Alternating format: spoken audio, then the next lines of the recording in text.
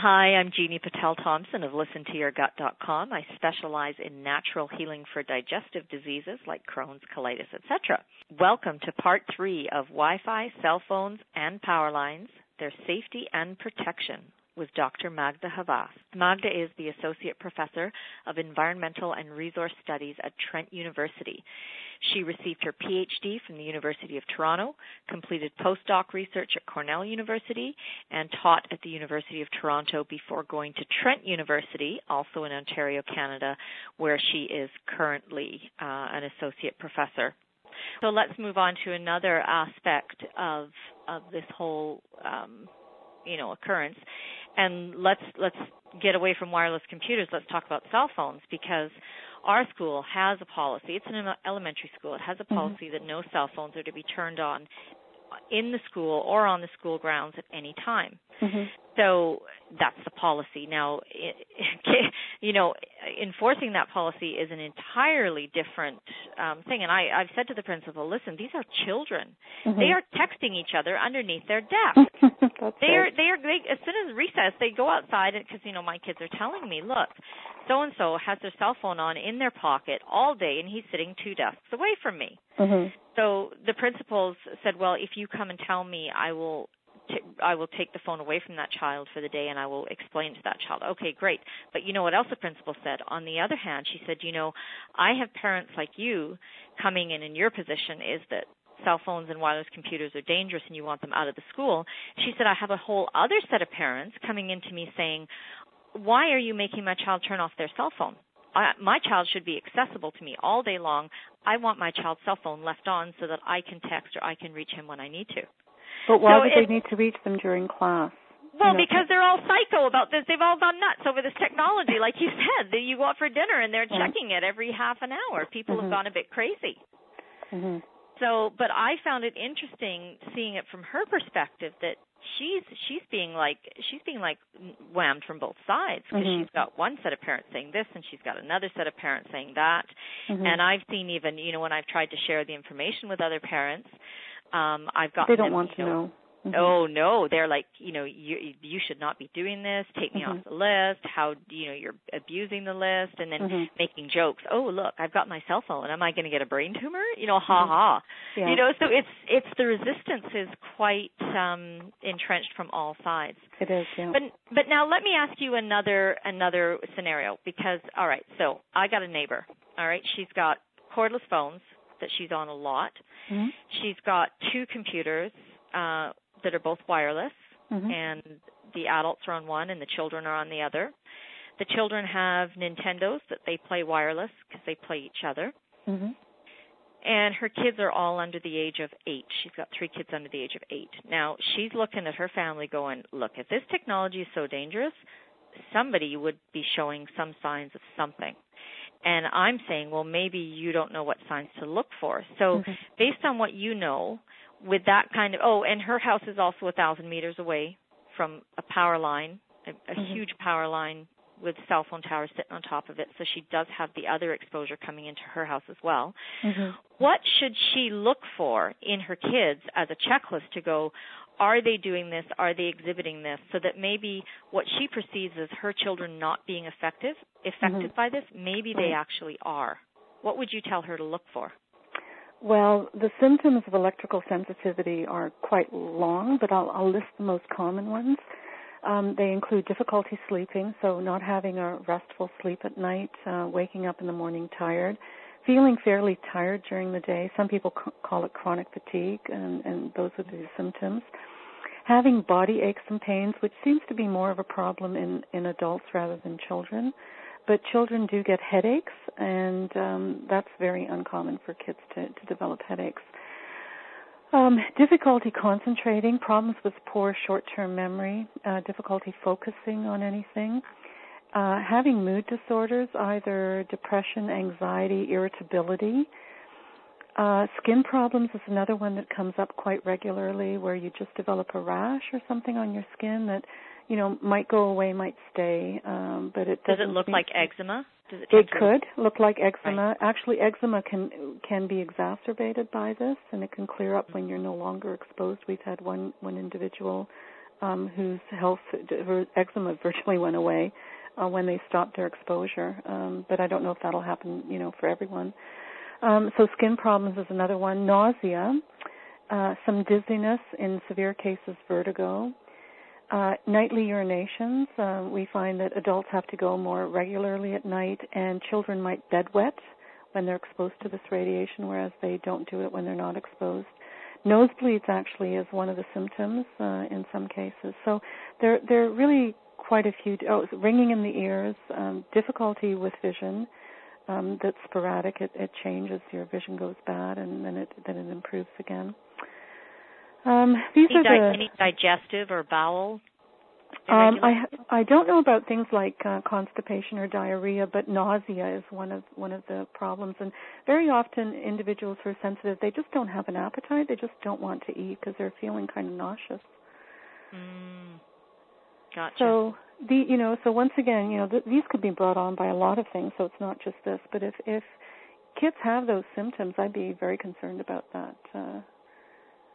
And just by reducing... And like you said, these things can be brought on by a lot of things. And so the way to test would be switch to wired computers, get rid of the cordless phone in the house, and even just reducing that amount of exposure, and get them not to play their Nintendos on wireless mode anymore. That's right. If they play their Nintendos just regularly, is that okay? Well, yes. Yeah, that should be fine. As long as it's wired, it shouldn't be a problem at all. And what about a Wii? I haven't ever measured a Wii, so I don't want to hazard a guess on that. But that's obviously something I should do because kids are exposed to that. So. Yeah. Well, and there's more and more toys coming out that have a wireless component. Yeah, and I don't buy any of those for my grandkids at all because I just don't want them exposed. And as much fun as they are to play with, it's they can find something else that's not exposing them. Now there are things you can do if you happen to live near someone who has this technology.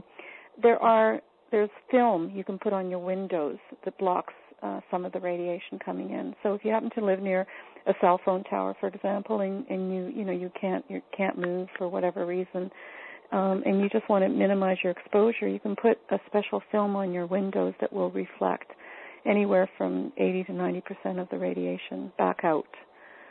There's fabric you can put on your windows as curtains that allows a little bit of the light in and keeps the radiation out.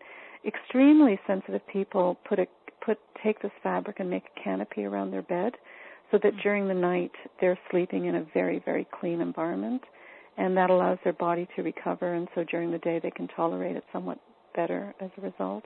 Some people wear clothing that has silver fiber, mesh, and that reflects the radiation.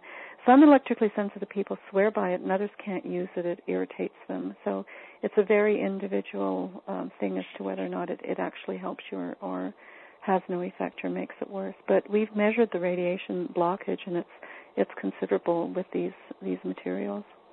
Do you think, because I thought, oh, good, well, I'll just get my kids, I'll make them, some clothing out of this radiation blocking fabric, and then they'll be fine in school. And then someone said, no, don't do that because of the silver in the fabric, it then becomes highly conductive. So if you're looking at a high electrical environment like a school, you may be blocking the radiation, but now the child is conducting. That's right. Which is, you've sort of 12 or a dozen, you've changed one for, something that can be equally bad. So then I'm like, well, now what do I do? Yeah. But some people who are very sensitive, they will wear something over their clothing when they travel, so they're not exposed as much, and they do claim that they feel much better as a result. So, as I say, it has to be an individual thing as to whether or not you feel better. And once your body becomes that sensitized, it will tell you whether or not it's a good thing for your body to have or not. Most of us are so out of tune with our body that we just don't, we have tension and pain, and we're not even aware of it. But electrically sensitive people don't have that luxury, and they're very sensitive and can tell whether or not something is good for them or is harming them. But by the same token, then we're back to that same dilemma of, okay, well, it makes me feel better, so now I can continue to go to school, but we don't know what the long-term correct. of of the biological processes being disrupted in the body are going to be. That's right. So in a way, I'm almost thinking, it's half a solution, but if it means that in 5 or 10 years your child's going to have cancer or leukemia, well, what's the point? Yeah. It's like, I think as people become more and more educated, my own children, because they read my blog posts and we discuss things, my eldest son, who's 10, he got to the point where he said, you know what, I'm not going to school. And my husband, of course, had a fit. He's just using this as an excuse to stay home from school. And I said, well, you know what, he actually is very cognizant of the facts. And so I said, okay, well, if you're going to stay home from school, why don't you do a report on this technology and on the dangers of it, especially pertaining to children. So the week that he stayed home, that's what he did. And then we actually turned that into a website, radiationeducation.com. And because the kids are now starting to say, well, meanwhile, everybody's telling us it's safe, but we're the ones who are there getting radiated every day while mom and dad stay home in a low radiation environment. Right. And so it's just, you start to go, I'm living in a surreal world here because I'm sending my kids. Like if you said to me, would you work in an office that has Wi-Fi? I would say no way. But yet I'm sending my kids to a school that has wireless because I'm feeling so trapped. I've got opposition from my husband who says, look, it's nuts. They are going to be okay. They're strong. Look at them. They're fine. Do you know what I mean? There's so much. It's almost like the vaccination issue when it first came out, right? And you're the only one saying the world is round and everybody else is saying it's flat. It's very similar to that, yeah. And the fact that, 90% of the population thinks the world is flat doesn't make it flat. Exactly.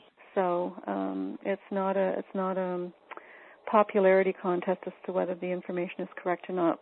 Someone's correct. We don't know who, but we will in a few years' time. Well, and also then you have to look at the existing cancer rates. I mean, they're 1 in 3. Oh, it's horrible. Come on. Obviously, there's something very wrong with what we're doing on a daily basis to have cancer rates that are that high. That's right.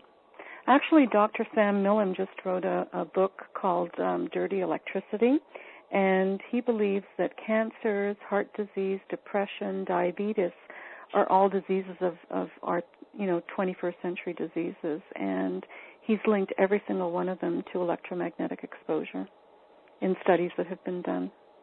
And he's not just talking about this microwave radiation, he's talking about power lines, dirty electricity, things like that, right? That's right. He's talking about the whole kit and caboodle, yeah. Yeah. Because that's another argument you see on internet sites where people are, say there's a news story and then people post their comments and they're like, these are the same Luddites. I remember this whole thing erupted when, electricity and people were going crazy over power lines. And look, it's all fine. Nothing ever happened with that. And I'm saying everybody is so misinformed. Well, actually quite a bit happened. We now have low-frequency magnetic fields classified as a Class 2B carcinogen, which means possibly carcinogenic. And that was based on childhood leukemia studies. So something did come out of that. And we know it's occupationally related to various types of cancers, from breast cancer to brain tumors and to leukemia in workers who are exposed to high levels of magnetic field in their jobs. So. Okay, so let's talk about some of those, because when I look at the cancer cluster studies near cell towers, okay, they say, they always talk about you've got cancer clusters near cell towers, but it's rare that they define what that distance. And then I found a study, it's called the NILA study, concluded that the risk of newly developing cancer was 3 times higher among those patients who had lived during the past 10 years within a distance of 400 meters from a cellular transmitter, in comparison to those that had lived far away. Well, what's far away? This is the other thing that's driving me nuts. Can you give me some clear, what's the distance, what's the minimum distance you should be from a cell tower? Well, most of the studies are showing 300 to 400 meters. That's what they're documenting for cancers and for symptoms of electrosensitivity. So I think that's probably fairly good. If you want to be on the safe side, probably 500 meters would be the best estimate. But beyond that, 500 meters from a cell tower, that's right.